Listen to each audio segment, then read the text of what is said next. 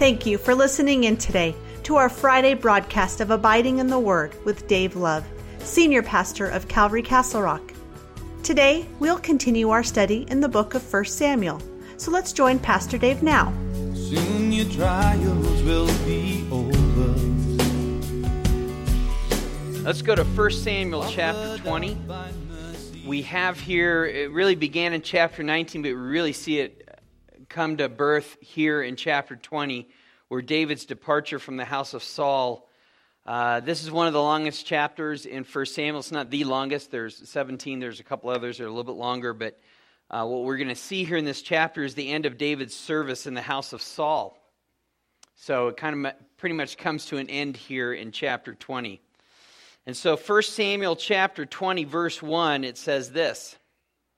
Then David fled from Naioth in Ramah, went and said to Jonathan, "What have I done? What is my iniquity? What is my sin before your father that he seeks my life?" Now, I want you to kind of take note of the anxiety in David's kind of voice here.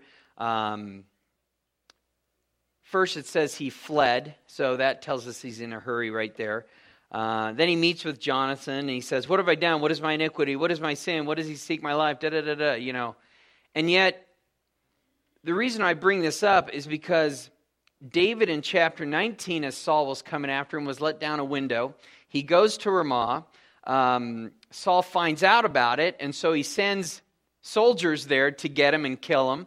And then as they approach Ramah, because David is there with Samuel, all of a sudden they start prophesying and worshiping God. So he sends another group of soldiers. They stop to worship and prophesy and worship God. Then he sends a third group of soldiers. They stop to worship and prophesy to God. And so David obviously is able to see this. He's in Ramah, and he sees the soldiers coming. And all of a sudden they stop, and the hand of God grips them, and all of a sudden they start prophesying and worshiping the Lord. And then Saul himself goes, it says. And then it says in verse 23 of chapter 19, so he went there to Naioth in Ramah, and the Spirit of God was upon him also, and he went and prophesied until he came to Naioth in Ramah. And he also stripped off his clothes and prophesied before Samuel in like manner, and lay down naked all that day and all that night. Therefore, they say, is Saul among the prophets. And so he went over there. Everything was laid bare before him. And so it's at this time that David obviously sees this is a chance to leave. Saul is obviously occupied. But when I look at this, I kind of wonder and going, okay, David, you know that Saul is trying to kill you. But you've just seen 4 beautiful examples right before you, how God protected you. And he didn't even have to call down fire from heaven, no lightning. They didn't even have to die. He just grips them with his spirit, and they stop dead in their tracks, and they're not able to get David. But he's still very, very anxious. He's still fearful. And so what does he do? He immediately, as he sees that they're delayed, he immediately goes to Gibeah to see Jonathan again. And he wants to inquire, why is your dad doing this? Why is your dad doing this? And so you could see the anxiety that he has right now. I would submit to you that David is in so much despair that he's only aware of his own fear. He's only aware of his own panic. And David takes advantage of Saul being gone, and he goes and he speaks to Jonathan. I would submit to you that David, his faith is truly being tested, that every outward circumstance of his life from this time forward until the death of Saul is going to give the impression of a lie that the promises of God are not being fulfilled. It's giving the impression of a lie because David has already been anointed to be king, and he's going, but it doesn't look like I'm going to be king. The circumstances don't really tell me that I'm ever going to be king. And so there's this impression in his circumstances that what God has spoken to him is a lie. And the question is he going to believe that, or is he going to believe what God has spoken to him? And we're going to see a man that is going to be used greatly by God go through a very, very difficult period in the next 6 or 7 chapters. But this is the plan that God has for him.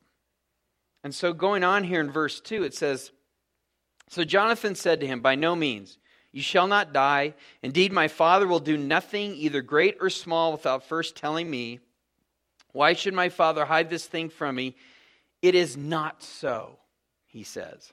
So Jonathan can't believe it. It's a chapter before, in chapter 19, where Saul isn't even being subtle about it. He calls his servants and Jonathan to him and say, "Hey, we got to go kill David." And then Jonathan talks him out of it, and then Saul promises him. He tells him right here, he says in verse 6, it says, "So Saul heeded the voice of Jonathan, and Saul swore, 'As the Lord lives, he shall not be killed.'" So Saul promised Jonathan he's not going to kill David. And so when David comes back with this report, Jonathan can't believe it. He's beside himself. It can't be so. Dad wouldn't lie to me, you know.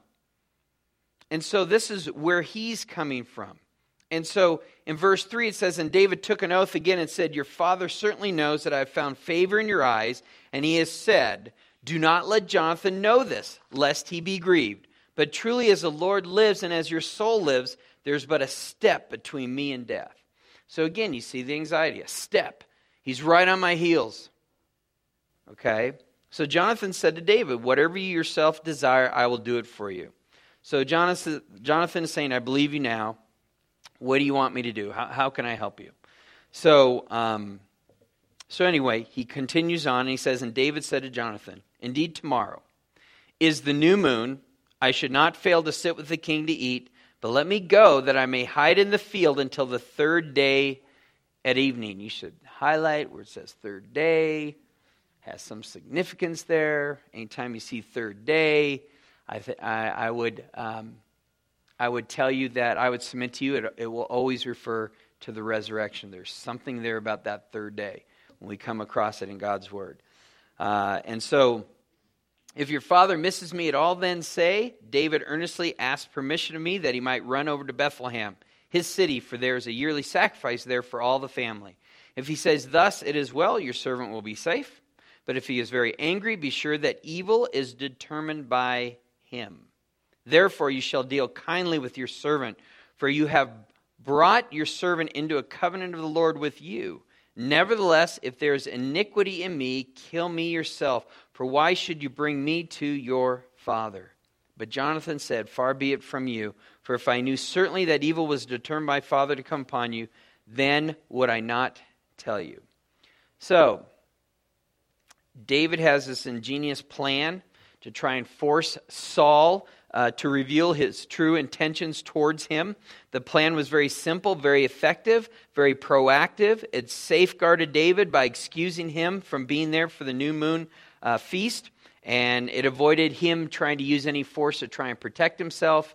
And for his part, David would merely just be absent from the royal court for 2 days.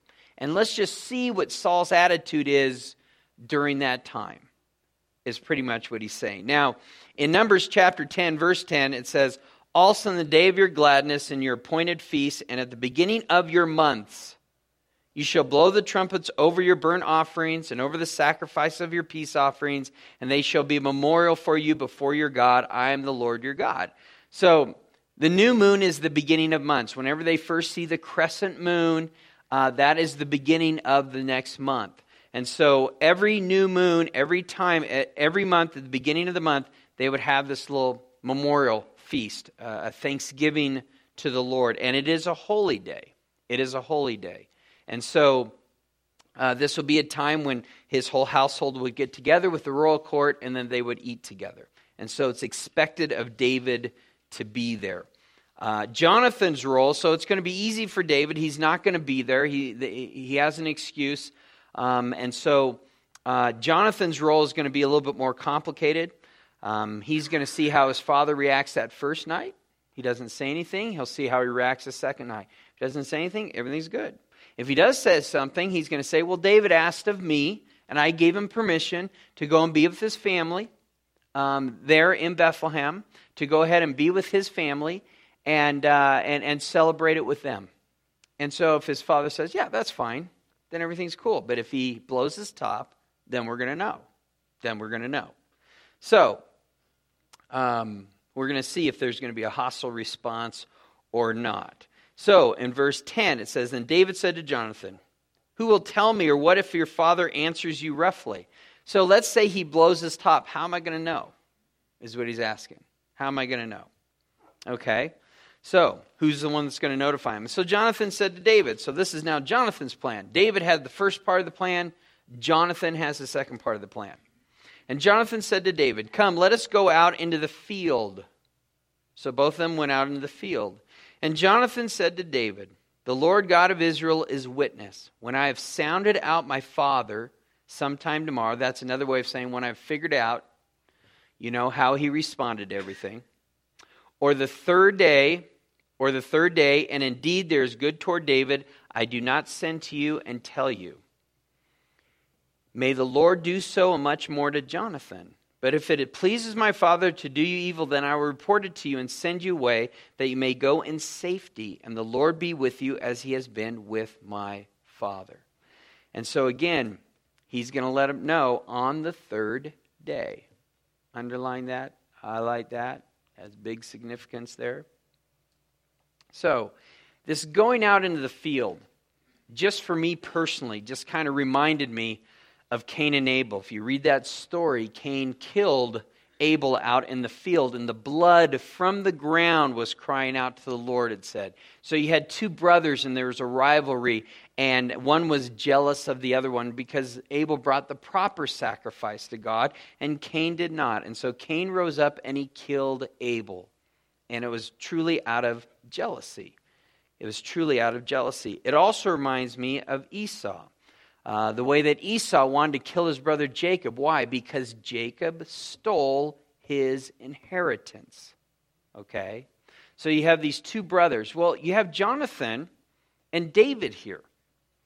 Jonathan is not really David's brother, but they have such a friendship, and it's spoken of how Jonathan in chapter 18 took off his robe that was on him, gave it to David, and with his armor, even to the sword and his bow and his belt. So David went out wherever Saul had him and behaved wisely. And so this is where Jonathan, who is heir to the throne, gives off his garments, takes them off, gives them to David. And by doing that, he's saying, you're the one that's in line next to the throne. And I'm here to serve you. And so Jonathan, a guy who should be, by all purposes here, of being the next heir to the throne, is looking at the guy who God has already declared is going to be the next heir to the throne. And instead of being jealous over that, he's kind of the antithesis of Cain, the antithesis of Esau. Instead, he sees what God is doing and he yields to it. And he says, so be it. Because I already know that through Samuel, that God had already spoken through Samuel to Saul, saying, the kingdom's been taken away from you. And it's going to be given to another, a man after God's own heart. And we have seen over the last few chapters how Jonathan has seen David react and respond in such a manner that he sees there's a man after God's own heart. And so he falls in love with the man after God's own heart. And he says, that's the guy right there. That's the guy that I know that God is raising up to lead Israel. And I want to be by his side. I want to be by his side. And so he yields. The privilege and position that he has to be the next king, according to Saul, he says, you know what? God's authority is higher. I yield to that. And here he is out in a field where all sorts of evil things have happened before, when you have two people get together or one strikes down the other or wants to kill the other person in order to be able to have his inheritance. And yet Jonathan yields to that. And so they go out in the field. May God be a witness to us, he says. May God be a witness to us. And so, again, Jonathan recognized that David is the one that's going to have the kingdom. And so it says in verse 14, and you shall not only show me the kindness of the Lord while I still live, that I may not die, but you shall cut off your kindness from my house forever. No, not when the Lord has cut off every one of the enemies of David from the face of the earth. So Jonathan makes a covenant with the house of David, saying, let the Lord require it at the hand of David's enemies. So David, he's saying, I want you to promise me something. When you get your kingdom, when you get your kingdom, you must promise that my household, that you would be kind to my household forever, and that my descendants aren't going to be cut off. And David's going to agree to get that. He agrees to that. Now in verse 17 it says, now Jonathan again caused David to vow because he loved him, for he loved him as he loved his own soul. And Jonathan said to David, tomorrow is the new moon, and you will be missed because your seat will be empty.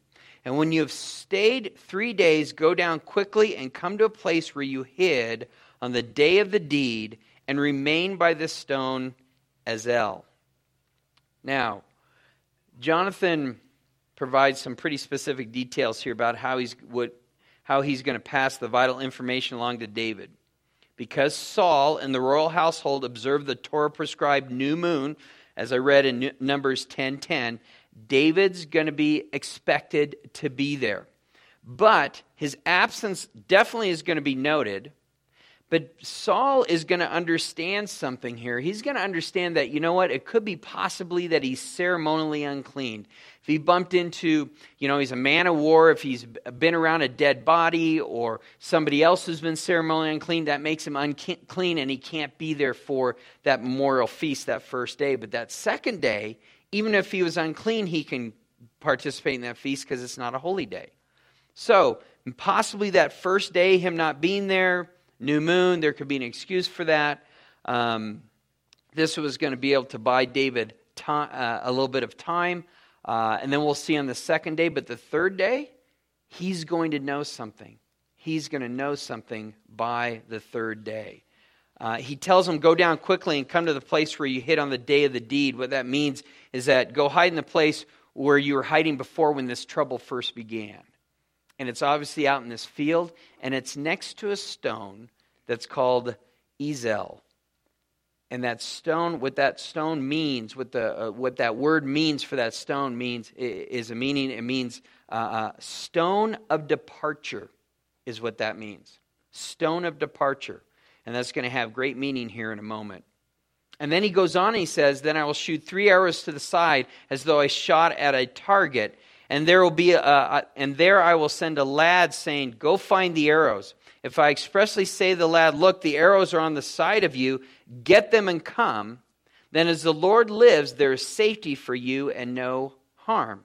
So basically, he's going to have a young lad with him. He's going to shoot 3 arrows. And if they land near the rock by the side there, then David, everything's okay. Everything's going to be okay. And so it's a signal that's going to indicate a safe return to Gibeah.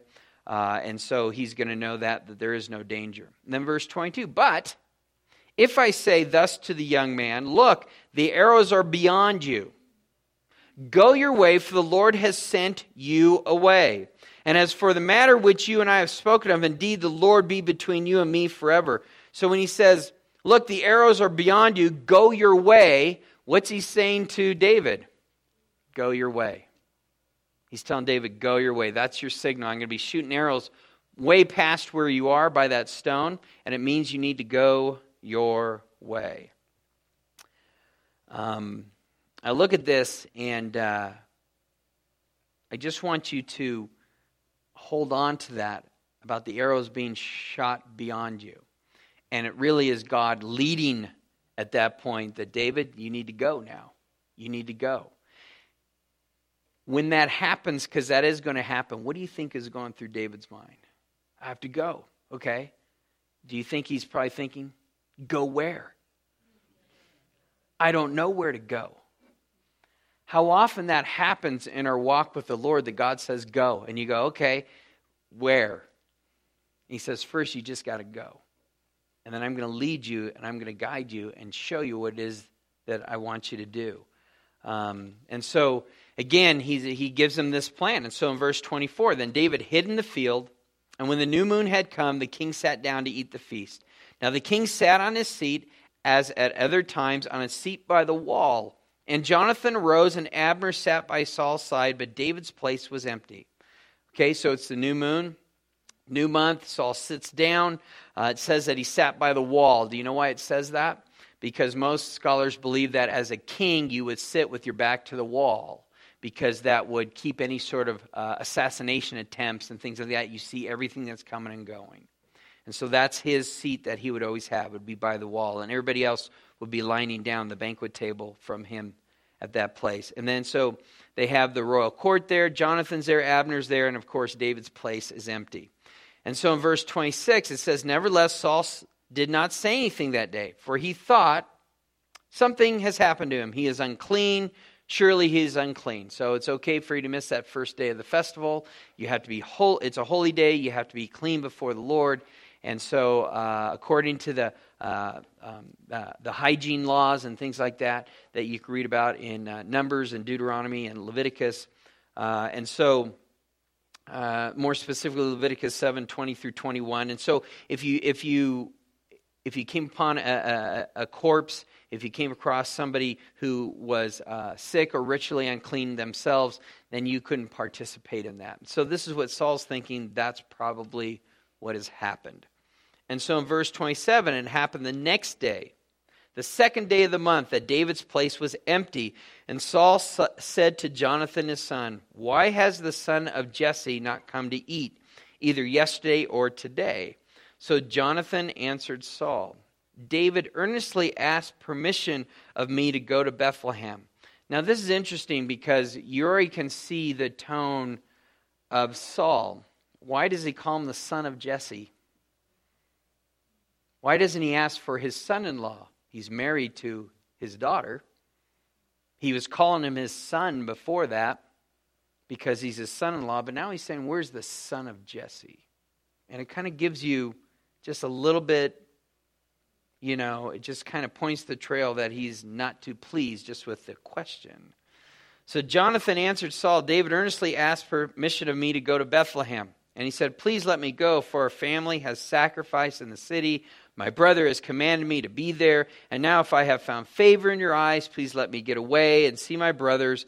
Therefore he has not come to the king's table.'" So Saul seen David's absent the second day, and it's not a day that you could not eat if you were unclean. David skipped a meal that could be eaten by a ceremonially unclean person, so he should be there. Jonathan sticks to the plan. He gives the excuse that they've both discussed. He's down there with his family making sacrifice. And so this is what happens in verse 30. Then Saul's anger was aroused against Jonathan, and he said to him, "You son of a perverse and rebellious woman." He has just insulted his wife.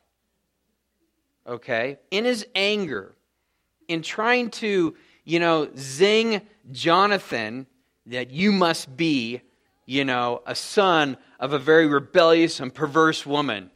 Yeah, that would be your wife, Dad. And so, do I not know that you have chosen the son of Jesse to your own shame and to the shame of your mother's nakedness? For as long as the son of Jesse lives on the earth, you shall not be established nor your kingdom. Now therefore send and bring him to me, for he shall surely die. Saul knows that Jonathan and David are in this together. And he knows that he's covering for David because he has come and defended David a couple of times now. And so he doesn't even trust his own son. And he knows that he knows where he is. Go get him for me so I can kill him. And let's put this out of our way forever so you can be the heir of the kingdom. Neither death nor even life. Let nothing ever separate us from the holy love of God. That wraps up this Friday edition of Abiding in the Word with Pastor Dave Love. Join us again on Monday as we continue our study in 1 Samuel. If you live in the area of Castle Rock and are looking for a church to call home, be sure to come by and visit with us. We meet Saturdays at 5 p.m.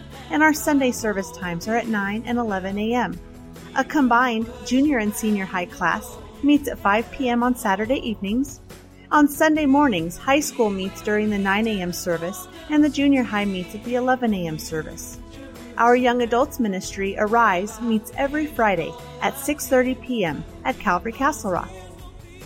Childcare is offered for all of our weekend services. Calvary Castle Rock is located right off of I-25 and East Wolfensberger Road, directly behind Jack in the Box and the Shell gas station. For more information about us or this radio ministry, please visit our website at calvarycr.com or download our free mobile app from the Apple App Store or Google Play. You can also call the church office at 303-663-2514. Thank you again for joining us today. Until our next time together, we want to encourage you to always be abiding in the Word of God.